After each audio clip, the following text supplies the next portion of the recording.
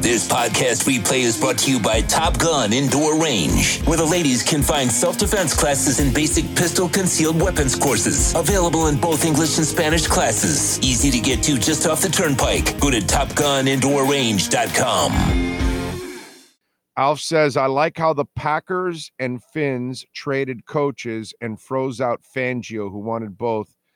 Yeah, that's I don't have a problem with that. You know what I mean? But I have a bigger problem with freezing out Andrew Van Ginkel.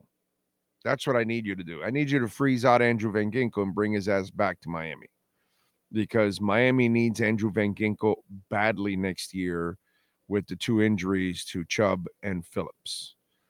You know, that's the one I'm really worried about, Alf. I don't mind I don't care about cock blocking for Anthony Campanelli or anything else. That's fine by me or whatever. You know, although I will say this, let's talk a little Dolphins here. It is a bad look for McDaniel that he is not promoting from within. Now, McDaniel, and you'll see coaches leave when they don't get opportunities. He interviewed, he wanted the job, he didn't get the defensive coordinator job. But here's the problem with Mike McDaniel. He's in a rock and a hard place. He has to nail this hire and get it right, because he has to focus on his own stuff. He can't be worried about defense. So if he doesn't feel Campanelli's ready, his job's on the line. Like I told you, this year becomes the hot seat year for McDaniel if he does not figure stuff out. By the end of the year, most of you will want to fire him. If he doesn't get fired, he's going to go into year 4 on on a sizzling seat. Put it that way. I told you, we've reached the fork in the road already.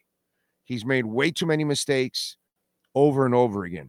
So in his eyes, he has to nail the hire. If he didn't think Campanelli or Hill or what was it, Slowick, the other guy, if he didn't think they were ready, well, then he's got to go with Weaver. And Weaver looks like a good candidate. But again, this is coming from the guy that didn't have a problem with Josh Boyer that much. Was he great? No. But was he really the problem? No, not at all. In fact, McDaniel was more of the problem and more of the screw-up in his first year. Last year, was Fangio really the problem? I didn't like the Tennessee game. I know that. I didn't like he didn't blitz and get after Lamar, but he wasn't perfect. But was he really the problem? No, it was more Mike McDaniel. So I kind of expect the same shit again this year.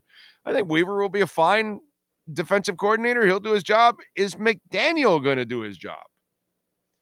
So to me, that's what it's all about. It's more about the head coach getting his shit together. I don't worry too much about this. You know, I worry about McDaniel fixing this. But I understand the decision he has to make.